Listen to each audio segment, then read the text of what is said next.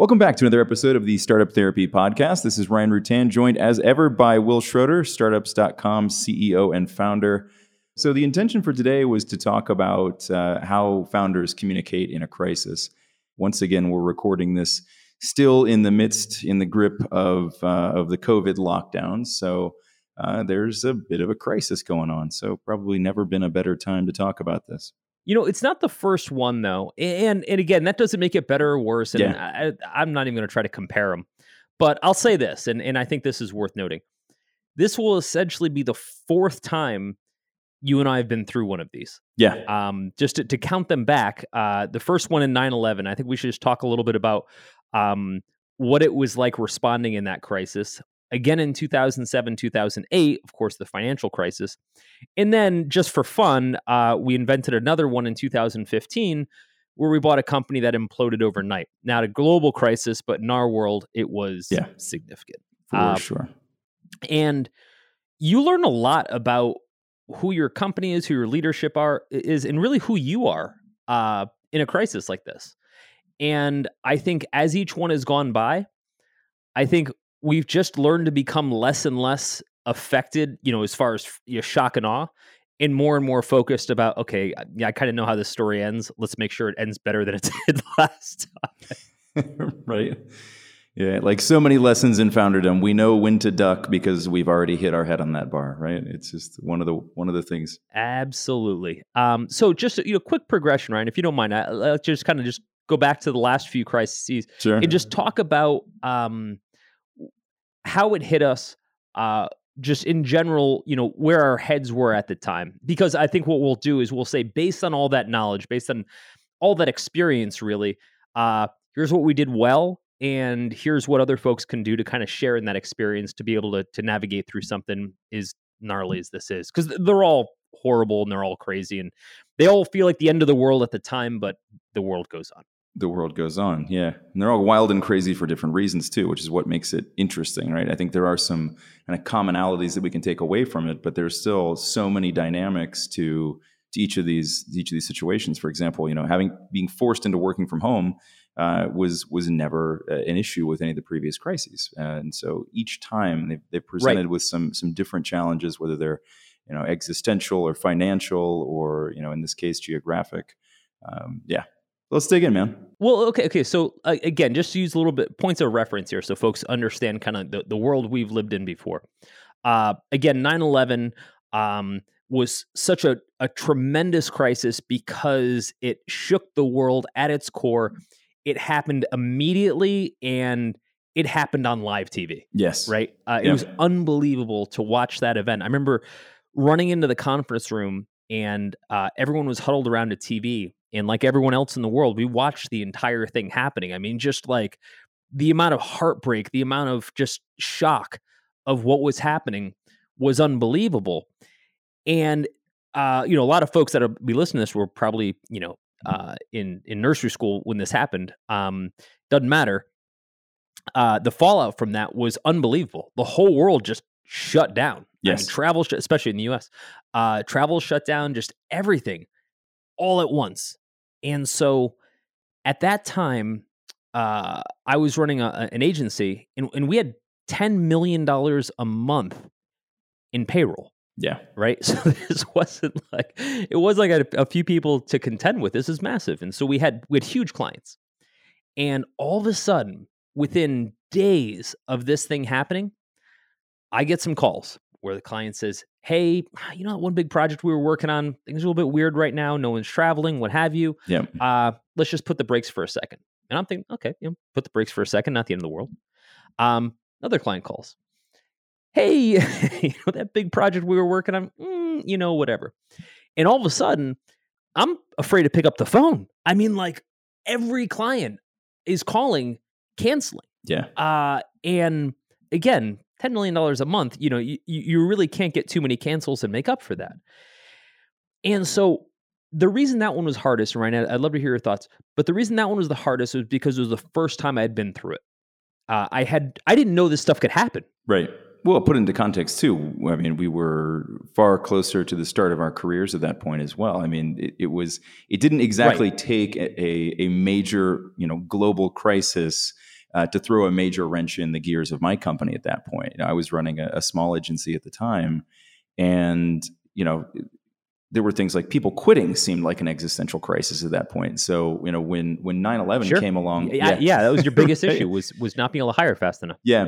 And so, at that point, and we've talked about this in other episodes, the emotional intelligence at that point, the managerial experience at that point was, to say lacking would be giving me more credit than I deserve. But yeah, so it was one of those things where when it happened, it certainly wasn't my first thought. And I think that was one of the really interesting things about what happens in a crisis. And at that point, it was a relatively small. I only had like 15, 16 people working in the agency at that point, so it wasn't anywhere near $10 million in payroll. But it was hours before I even gave a thought to how it might impact the business. Like, time just stopped. I had gone to I don't remember why, but I had gone to my parents' house, and it was making breakfast for him or something. I remember being outside on the grill, but I know it was morning. I think I was grilling bacon and eggs for some reason. I don't know why, but I was outside. My dad said, "Come inside." And he said, a little plane ran into one of the trade centers, and that was at that point they had no idea what had happened, right? And so we're sitting there like, oh, well, that's weird, like, God, you'd think, even if you'd completely lost, like, you'd find somewhere else to crash, right? And so then we were saying, oh gosh, was it intentional? Couldn't have been, no. And as we're sitting there talking, another 747 flies right in the side of the thing, and just the world stopped. Unbelievable, like out of a movie. Unreal, right? So in that moment in time, my company didn't exist. I was just sitting there watching that television, like everything else ceased to exist. And it was hours before I kind of shook myself out of it, and then started calling around to staff, because some of them had family in New York, and so it was like checking in, making sure everybody was okay. Just super crazy times. Luckily nobody was directly personally impacted. But yeah, it was wild. And then, similarly, over the next day, 2, 3, client calls started coming in. People were pausing or reducing, the spend with us, or canceling projects altogether. And, I think in total, when all was said and done, we lost out on something like 35% of either existing like recurring revenue and or future book revenue that was all tied to that one specific event. And like you said, when you're in the agency world, that's a big chunk, right? And that means having to make decisions around payroll and keep people on or not. And you have no negative operating leverage. Exactly. So what was interesting though, and again, I really want to frame all of this because I think all this is relevant, is that we also got to see what happens after a crisis. Yep. Because I think knowing what's on the other side of this journey is as important as anything. Because at the time, Ryan, for both of us, we didn't know what was going to happen after this. It was just so apocalyptic that we were kind of like, well, geez, if this is the end, I guess this is just the end. And I know at the time I couldn't wrap my head around, because I didn't have the experience yet, that there was going to be a life after this. And what I did in those moments would also extend through this life after this. It wasn't just ruin. And after the whole thing imploded and the stock market imploded and everybody got unemployed and all this crazy, horrible thing happened, people went back to business. But they did it differently, right? The cost of everything plummeted, which actually became this enormous, opportunity. The mentality for everyone was, hey, maybe we should build stuff that sustains a little bit, and that's always how it starts, and then it changes back to go-go times. I hired 2 of my best employees in the aftermath because they lost their jobs at one of the bigger agencies in town at the time.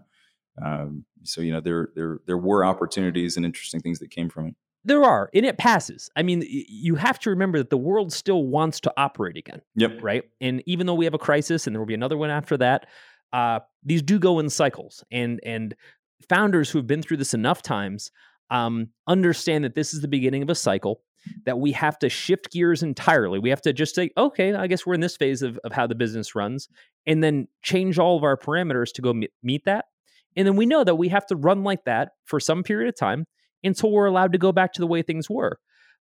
But, for a lot of folks, for me, when I was first getting into this, I was like, no, My job is to keep things exactly the way they were before all of this happened. Yeah. Totally ignoring the fact that any of this stuff happened. And so if we had 700 employees at the beginning of this, I'm a failure unless we have 700 employees after this. If we have 600 million of revenue before this, I'm a failure. In retrospect, that was just pure ignorance. Sure. Right.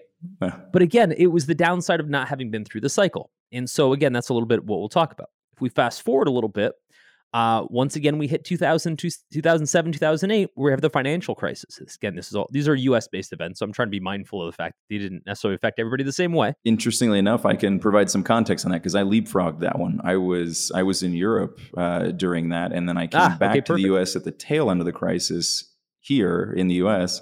And just missed the kind of when things started cascading and crashing over there. So yeah, it was interesting timing for me. We were raising money for a financial services company that essentially became, again, a different company entirely, but the same thing you see for like Affirm and stuff like that. Well-timed, very well-timed. We were in the middle of raising as the financial meltdown happened. So it was one of those apocalyptic events again, where we're in a position where we need more money more than ever. Yeah. And the last thing available right now at the time is money. Yeah. Again, freak out moments, etc. We had a little bit of a better, understanding of how this works. But again, major crisis, and the company ended up going out of business on that one. Yeah, which is interesting too, right? I mean, so there's a big difference in those two scenarios. I mean, notwithstanding the actual events behind them, but when you talked about before, the world will go back to normal, and that's fine. If you're running an existing business, that might mean trimming way back. That might mean changing operational structures, doing a lot of things. But when you're at that nascent stage of a business and you're in the crisis, it can manifest very, very differently. In the case of that company, it had to fold tents. It wasn't, there are situations where you can't just simply say, oh, well, we'll just ride this out. We'll just sustain this, particularly because of the financial needs that you guys had in order to operate that company, because it was based on having available cash to deploy. There wasn't really a good pivot around that. If I fast forward again, Ryan, and we'll wrap up this context piece, for 2015, we buy a company called Zirtual.com, which helps people find virtual assistants. Zirtual was an amazing company, but had some financial mismanagement problems, and shut down virtually overnight. In other words, everybody went into work on Friday, assuming everything was good. On Monday morning, everyone was fired. To be fair, this is just a bizarre situation. We'll get into it some other podcasts. But for the 450 people that worked there, this is exactly what apocalypse looks like. And so we absorbed the company the next day, and we were in charge of dealing with everything that had just happened, right? It was a complete nightmare. Worked out great. We ended up saving a wonderful company, and that was the goal. But major crisis, major crisis. And I think by the time we got to that one, this is 2015, we knew how to manage crisis. So I think part of what we'll talk about today is some of the tactics we employed to help manage this crisis. And then we'll fast forward to 2020 today. We're in the coronavirus crisis, and talk a little bit about kind of how we've been managing through this one as well. In the last two, with coronavirus and with Zirtual, Ryan, I've had the good fortune of going through it with you. That's right. Yeah, we got to do both those together. Still doing this one, but yeah, man, it's so different. It's so different. Yeah, there's one other thing that was interesting about the context of Zirtual. Two things really. I think one, that it was localized to that company. Now, for the people going through it, doesn't really matter, right? Because it was their whole world, right? It's crisis all the same. The other subtle difference there, and this had nothing to do with the 450 people who were in the company at the time, but for us, we got to decide whether we wanted to run into that forest fire or not. And I think, at least in my case, that gave me a different level of energy and excitement around doing it.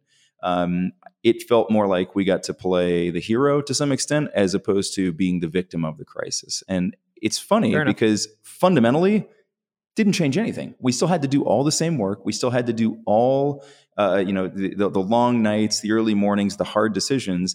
The work didn't change at all. The only thing that was different was the mindset. And I think it's just a great illustration of, how you couch something, how you frame something can have a hell of a lot to do with how you feel about it. And in that case, simply by saying, hey, let's get together. Let's decide if we want to do this. We decided we wanted to do it. And then we ran into the abyss willingly. And with a hell of a lot of energy. We came out the other side with a lot less energy. And it worked. Yeah, it did. Let's talk about why it worked. Let's talk about kind of, what we learned. And given the fact that there's some crazy stuff going on right now, and there will be more in the future. So again, take this as just moment in time. Let's talk about what worked. I would say top of the stack, first things first, we've definitely settled on the best way to approach the crisis. We're talking internally focused, by the way, is to cut the bullshit. Yeah, for sure. Ryan, in the agency days back in 2001, we were in the business of spin, so to speak. Yeah. We were in the business of creating marketing messages, and everything was always great. That I think internally, our messaging was constantly trying to not cover up, but kind of put the best possible light on how things were going. And here's what's also interesting. And again, some older folks might appreciate this. The way you communicate within a company has changed dramatically, right? Back in 2001, CEOs weren't writing personal blogs out in public about how they were dealing with, mental issues, et cetera, right? Like your last day on the job back then, right? I'm shaking my head no right now just so that I can pretend I don't understand what you're saying so I don't have to admit to being an older person. I'm saying to the positive, the ability to have open discourse has changed for the better dramatically in the past 20 plus years. Yeah. So we have the ability and if I made the expectation to shoot folks straight, to really cut the bullshit. And my take on it is the moment the messaging sounds suspect, it sounds guarded, it sounds deliberately spun, it loses credibility, which loses its efficacy completely. It does. And imagine on the backside of that, in whatever you don't illuminate, it becomes a kid's nightmare, right? It becomes 20 times worse in their imaginations than the reality. Sure. But if you leave any shade there, it will get filled with worst case scenarios. And I think that's the other side of it. In addition to just looking like you're bullshitting them, which feels bad, you leave the rest of the actual truth up to conjecture, which is really, really dangerous, especially in a crisis. When shit hits the fan, so to speak, I think the assumption has to be all of our team is talking and they're saying all negative things. Like it's worst case scenario across the board. I'm not saying it is. I'm saying I think you have to build from that assumption. In other words, if you say, hey, we've hit this little iceberg thing and it seems like, ship's rocking a little bit, but everybody's fine. You know what I mean? Go outside, have a drink. Things are cool. There's people on the deck going, dude, we hit an iceberg, right? Like, I had a drink. It spilled all over the guy next to me before he went overboard. Yeah, no, I think the worst thing you can do is say to yourself, well, I don't want to freak everybody out. So let's create this kind of spun version of the way things are. Now, at the same time, you don't want to get on the PA and say, hey, Titanic passengers, we're all going to die. Good luck swimming home. Stay calm. Like it's, stay calm and try to find a boat. I'm not suggesting that you have to rile everyone up, but I think in the messaging, it has to come across more raw, more honest, more empathetic than any message you've ever had before. Because no messaging is going to get picked apart and read more than everything you say in a crisis. So if you have to defend it, you shouldn't be saying it. That's right. Yeah, I think if it looks like a shield to anybody that you're delivering it to, there's a big problem. The other side of that, and this is what you're talking about just a second ago, is if you also hand them a sword, which they can then just use to eviscerate you, that also doesn't help, right? So you need to be careful in how you deliver it. Again, it needs to be honest, it needs to be truthful, but you also don't want to just kind of throw things into the wind like, yep, everything's bad, this is a total shit mess, we have no idea what we're doing, might be honest, probably not the best message to deliver in a crisis. When the whole COVID thing happened, internally, we got about 200 people at startups.com. And, like everybody else, people were freaked out. Why wouldn't they be? Right? Ryan, you, me, Elliot, and a few other folks, we sat down and we said, for some of us, again, we've been through this a few times before. Step one is to circle the wagons. Step one is to circle the wagons and make sure that all our defense is as strong as it can be. That means cutting expenses that you can, et cetera. But while we're doing that, while we're strategizing, figuring that out, our staff is thinking, am I going to have a job? right? Right. Just tell me, like, don't tell me like, hey, we're looking at this or that. Just, am I going to lose my job? Right now, I know that's easier said than done. But don't overlook that. Like, if you come up with some communication that says, "Hey, just want to let you know there's been some challenges in the public health sector, et cetera," like, don't tell people stuff they know, right? Like, tell them what they're thinking, right? Um, we know these are challenging times. We know that you're concerned about caring for your families or your career, et cetera. Here's what we're doing to try to prevent that. Here's what we're hoping for in those measures. Like we said, hey, there's a number of cost cutting measures we've taken in all areas that don't affect personnel, and we're monitoring by the day how revenue comes in, how expenses come in, et cetera, to see if there's any other guidance that we need to make. That's it, right? We're not saying you won't ever lose your job. We couldn't possibly know that. But I want everybody to be armed with as much information as possible so that they can see the same thing that I'm seeing. So even if it's unsure, at least they're seeing the same picture. You know what I mean? Yeah, no, I think it's really important. You said something critical, which was that tell them what they're already thinking, right? So you don't want to just become a list of facts that they're already aware of. You need to answer the questions that are already likely in their head. And that means, spending some time to think about how are they thinking about this, right? Not just how is this affecting the company and what facts can I pass down to them, but how are they thinking about what they're going through right now? The other side of this is being able to think about how they're feeling, right? Because there's also a huge, the empathy piece of this is perhaps, the most important, right? If people feel like you have empathy, and if you really truly do have empathy for them, and you're delivering the information with empathy, then the facts don't change, right? The facts may still be the same. They may be harsh. They may be hard to take, but delivered with empathy, it at least keeps people facing the same direction, and you can work together to solve this. Because the other thing that's really important to remember: the last thing you want in a crisis of external nature is to create an internal crisis, because that's going to make navigating it exponentially harder, probably impossible. Yeah, and you want people to know that they're heard. I mean, this is at any stage of the business, but man, particularly now, right? There's nothing worse in a crisis than feeling like you're not being heard or considered, or you don't understand the decision criteria for the people that have your future in their hands, right? Like, if we're dealing with this crisis, the first thing in my mind is, let's give everybody else the same decision criteria that we have, so they understand where we're coming from. This is how we're making decisions. Yep. That context is so important, right? Sure. And treat people like adults, right? Say, look, if revenue hits a certain level, we're going to have to consider reducing expenses, which of course, is going to mean layoffs or, staff reductions, et cetera. And let people understand the causal effect on that. If in this time I'm a retailer, heaven forbid, right? If I'm a retailer and I say to my staff, hey, we're going to have to slow down our business. Best case, we'll see 50%, from our online business or whatever, of where we are right now.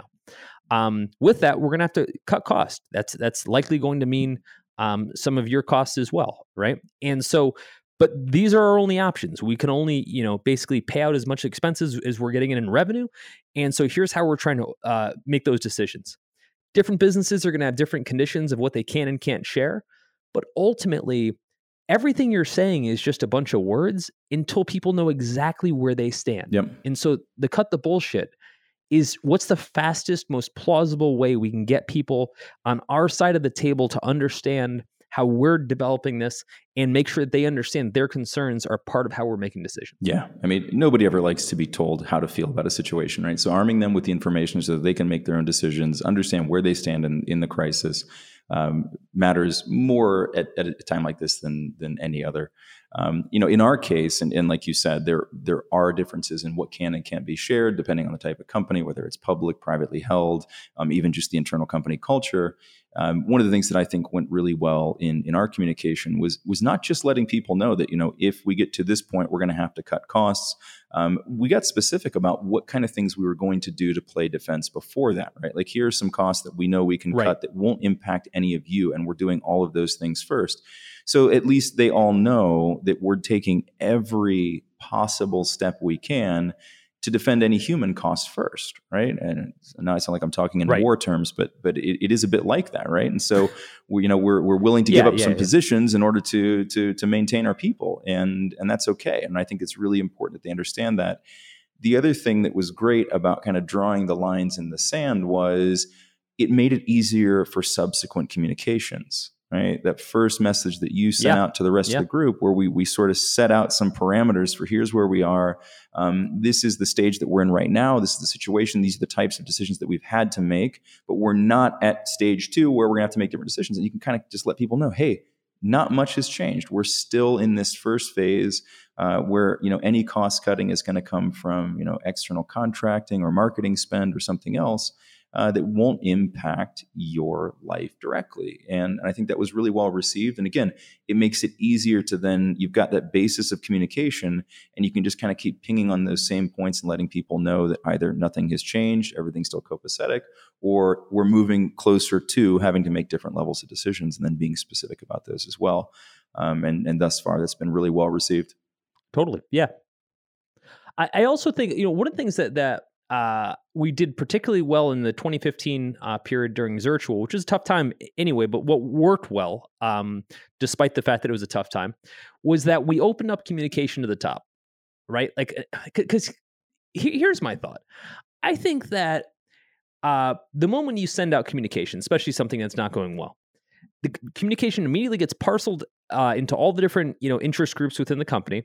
They jump into their personal chats, and they come up with their own version of what you just said, right? And whether you like it or not, whether you think it happens or not, it does.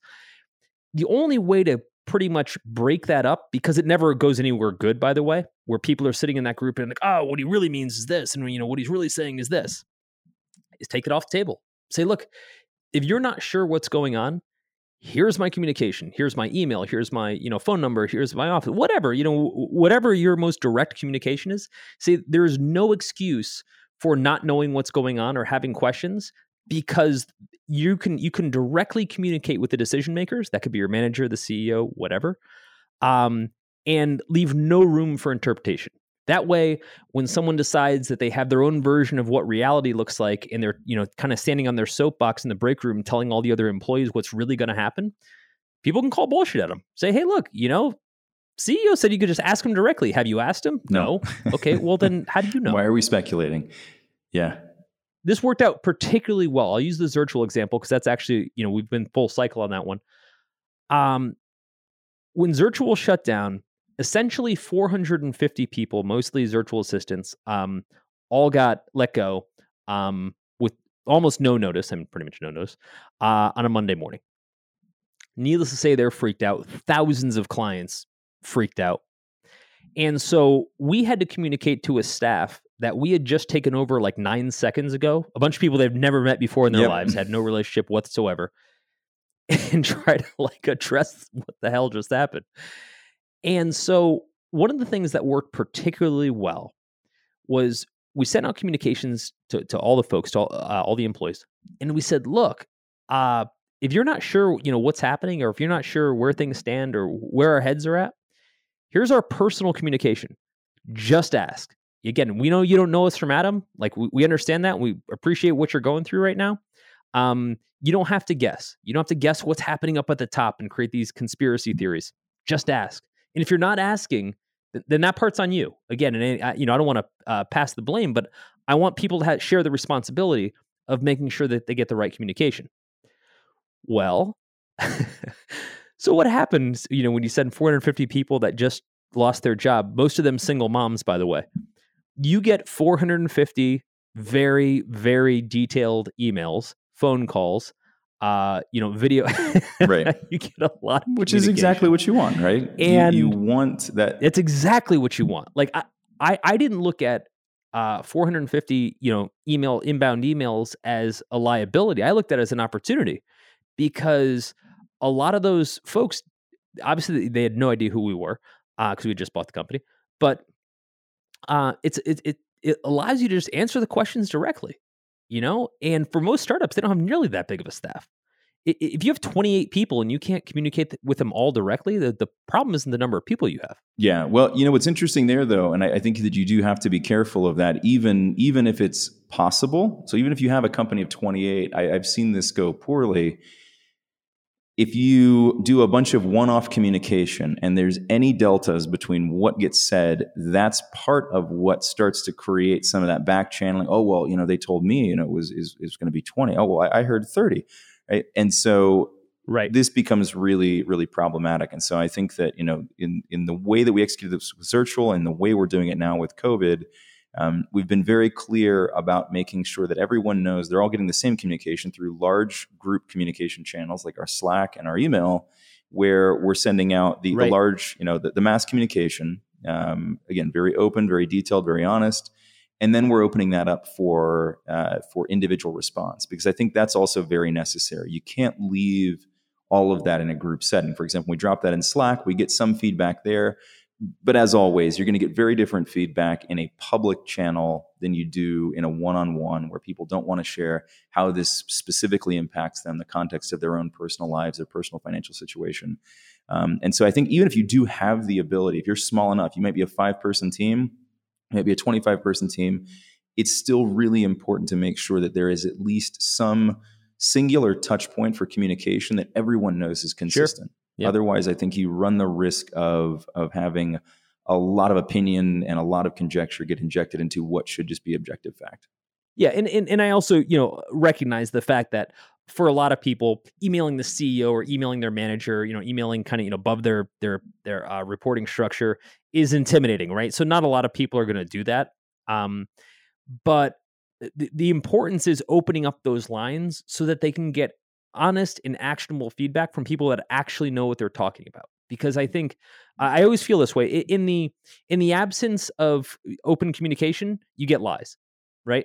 You get 20 different versions of what the truth is, unless you establish one, right? And the worst thing we can do is leave a whole bunch of gaps in the communications and let people fill in the gaps on their own. That always ends poorly. 100%. The second is, I don't believe in addressing the concerns of groups. And what I mean by that is, hey, everyone here groups don't have concerns. Bullshit. Right? Yeah. 20 different people have 20 different variants of what their concern is.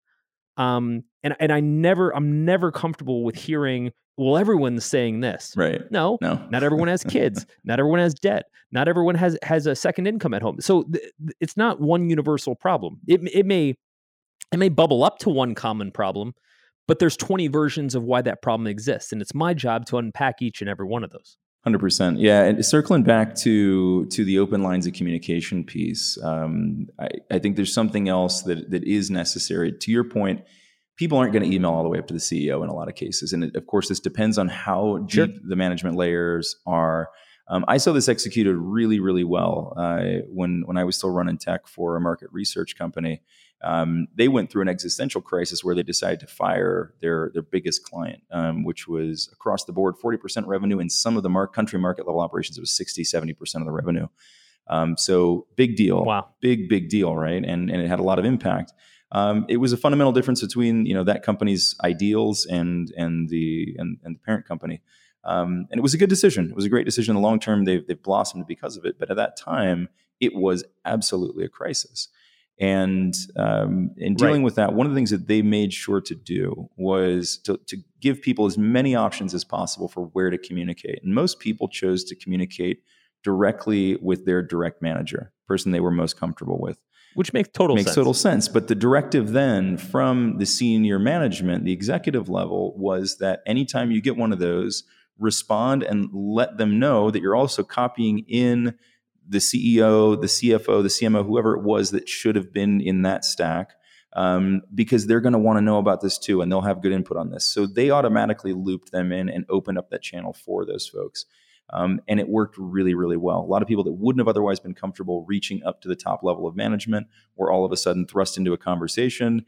and they went really well. And it really did help to open up that communication from top to bottom.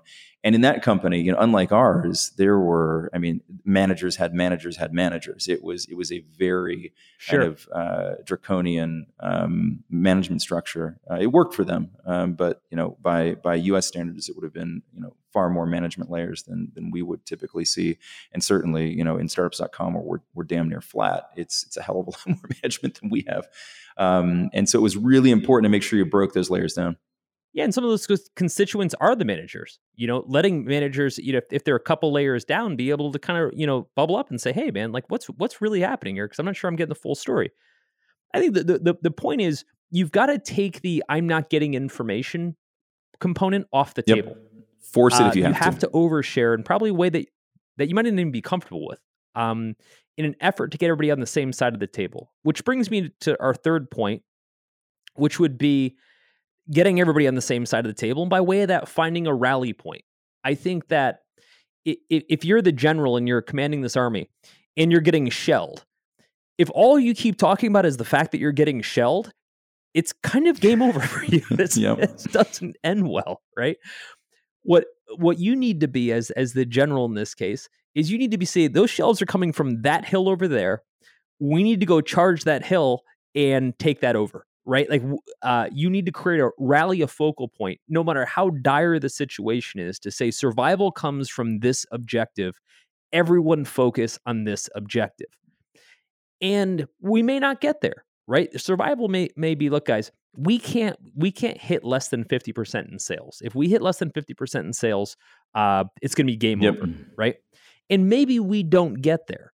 But what a colossal failure on behalf of management if we don't illustrate exactly what that rally point is, what each person in the organization can do to get to that rally point, and most importantly, the progress by day, by the way.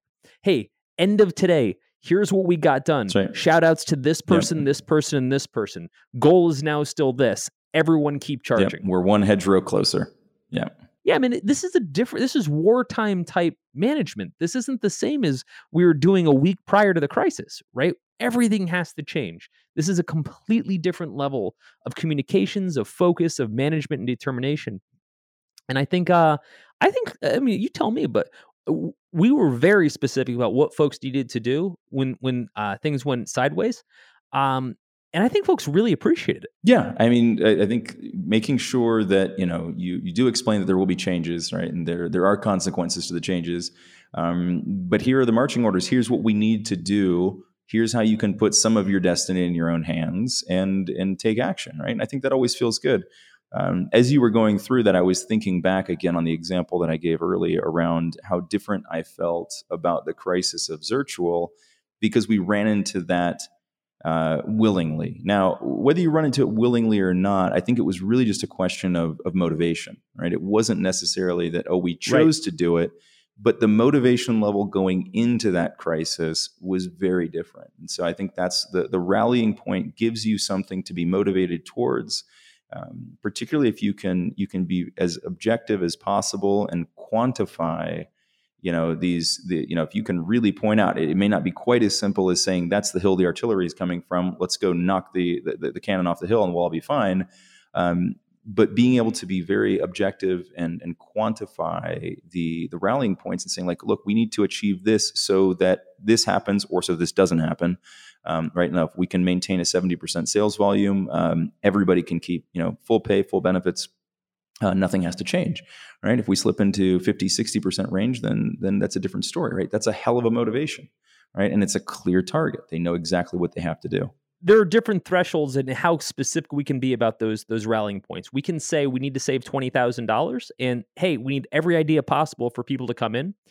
In every single case, when we've made that call, that rally, in the different situations that I've been in, I have been amazed at how many people came out of the woodwork because everyone does want to help because let's face it, all of our jobs depend on it, and said, hey, we could actually cut this one SaaS cost that we end up spending $5,000 a year. It doesn't sound like a lot. And I'm like, look, man, at which point, we're trying to cut every expense possible. Every dollar matters. Yeah, that's right. And I think Right. And I also think there's some psychology in it. I think for the folks that are saying, hey, this is saving $400, I guess it's not a big deal. And they find out it is a big deal. The first thing in their mind is, hey, let me see where else I could do that. Right. Yeah, exactly. They feel like 400 mattered. Does 200 matter? Does another 500 matter? Yep. Look, it sort of does. And, in certain organizations, depending on how big you are in your cost structure, $400 may not matter. But I think the spirit of it matters. It does. Right? Even if the dollar volume isn't going to necessarily change the outcome of the business, I think getting the entire staff on our side of the table, our side being leadership, saying, here's what we're all dealing with. This isn't about leadership, kind of running everybody off of a cliff as lemmings. This is all of us in this together. Here's how we're thinking about the problem. Here's the decisions we're making based on that. And here's where you can help. And I think, look, if it doesn't work, it's because we all didn't make it work, not just because leadership made bad decisions. And look, in spite of all that, things may not work out. It doesn't always work out. I've had plenty of cases where it hasn't worked out. But I think what we've learned, Ryan, I'm proud of this experience, is that going into the crisis, we know what to do. We know it may not save us, but I feel like we've got a pretty solid playbook and approach for kind of how to navigate it. It is. The other analog here, Will, is the acquisitions that we've gone through. Right. In the first couple of those, there was a lot more figuring out how to go through that process. What does diligence look like? What are the questions we need to ask? And if you recall, like with Zirtual, by the time we'd gotten to that one, it was far easier in a lot of ways, because we sort of just said, like, hey, let's go figure out if we want to acquire this company. Let's get moving. We didn't have to hand out a bunch of orders. I just remember kind of everybody in the team going into action and doing the things that needed to happen. And very much the same thing with this crisis. It wasn't like we had to go around the horn and say, hey, do you think we should find some cost cutting measures? People came to the table the day of, right? The day we sort of knew this was going to have a major financial impact. Everybody showed up with, like, here's what we're thinking about cutting from our side. Here's what the impacts of that's going to be. Right? And so it's fantastic. And I think that a big part of that goes back to this question of motivation, right? And so when we can put a motivation in people's hands that make them feel like they're having an impact, turn them into the hero instead of the victim, it makes a huge, huge difference in their ability to execute on that, and the energy, the passion that goes into it. And that cannot be overlooked. It's especially at times like this, we need that extra gear, and we need people to be able to take action on their own without having to be led through everything, by hand. For example, the difference in me going to one of my direct reports and saying, okay, I need you to cut $1,000. Come back to me and tell me what you're cutting out, is very different than saying, hey, we're looking at cost cutting measures. Let me know what you think you can do on your side, right? And if they come back with less than I need, I may have to go back to them. But if I can leave a little bit of that autonomy in their hands, where they get to feel like it's their decision, they get to make the choice, and in reality, they do get to make the choice. It goes way better, right? And everybody feels better about it. You feel like you're contributing to something. Again, that focal point, and being able to rally towards that as a group, but being able to know that your individual effort in all of that mattered, as opposed to just being cannon fodder or lemmings off the cliff, is a big deal. At its core, when it comes to crisis, when it comes to a point where you've got to make some tough calls, and you've got a lot of people that maybe constituents in the process, what matters is you're transparent. Everyone believes that what you're saying and the direction that you're giving is the truth, and it's something that they're willing to get behind. And look, man, even if the ship goes down, and it often goes down, to be fair, I've been on one of those ships, or more than a few of those ships that have gone down. At least we're going down together, right? At least we're going down fighting, and we both believe in the outcome. I think it's like any kind of team, whether you're playing sports, you're in a military exposition, whatever. Like, you're all in it together. And even if it doesn't work, so long as you're in it together on the same page, you're at least willing to give it a fight. You know what I mean? It's funny you say that, and it brought a very specific memory back. Playing youth soccer, and we lost a lot of games, but I only remember a couple of the losses. And the thing that I remember about those losses is the same in every case. Well, one of them was hugely disappointing because it was the championship in a tournament. Another one, a totally insignificant game, but the entire team was at each other's throats. Everybody was blaming everybody else for what was happening. And again, it wasn't a consequential game. It didn't really matter. And yet, what I remember about that loss was how everybody was on each other's case at halftime, after the game, giving each other shit at the next practice. It really hurt, and it really hurt the team performance. But yeah, so and there were other times where, as long as we felt like we gave it our all and everybody was together, losing together felt better. Now, I'm not suggesting you lose. Don't go and shut down just to figure out if this is a good feeling. It's not. But it certainly hurts less if you maintain kind of team cohesion and everybody's on the same page. And again, if you're running towards that rally point and it still doesn't work, at least you are running. That feels better every time.